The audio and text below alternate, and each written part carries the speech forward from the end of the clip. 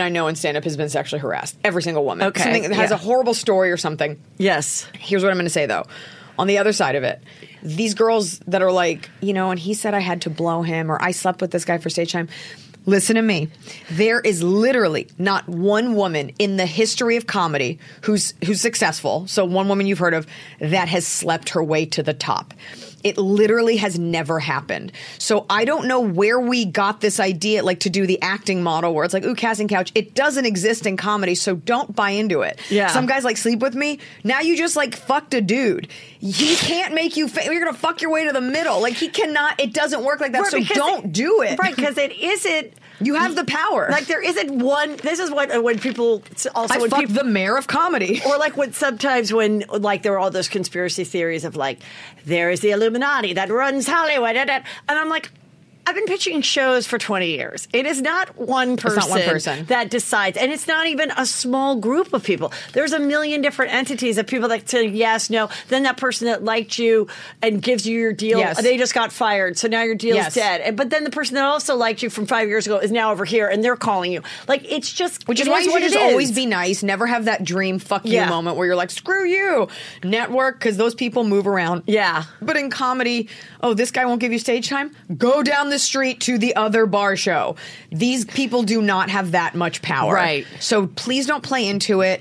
Sexual harassment is not okay, but these girls that are like, and I thought if I slept with him, I would find another comic. It doesn't work that way. You're smarter than that. You're better than that. Also, I always thought, like, about sex, like, I'd be like, oh, I wonder how those two comics got together. Like, I would just be like cracking jokes with that person. Like, I don't know. It can't be sensual. I never like wanted to sleep with other comics. Like, I just kind of was like, no, like, and then like, I don't want to be funny while I'm trying to get my sex on. That's why you got to get real drunk.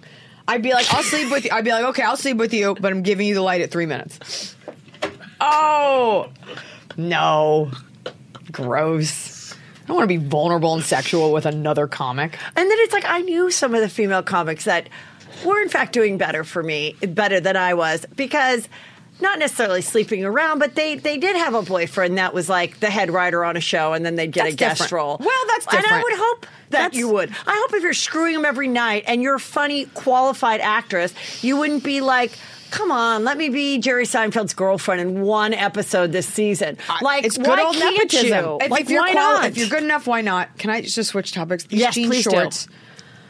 don't fit. Okay, I'm just going to say this. This is a little graphic. Have you ever had shorts that like go, like the seam go into your vagina? I have to like dress to the left. So the seam isn't just like... You're like a dude that puts the dick off to the side? Oh my God, why? I bought a size up. I know. That's why I told you. I mean, I've gained a few pounds, and there's nothing more uncomfortable. And then I had to tell myself during this time, because I was not that person that like the first week of COVID, right? I was like, I'm getting organized. I went to Costco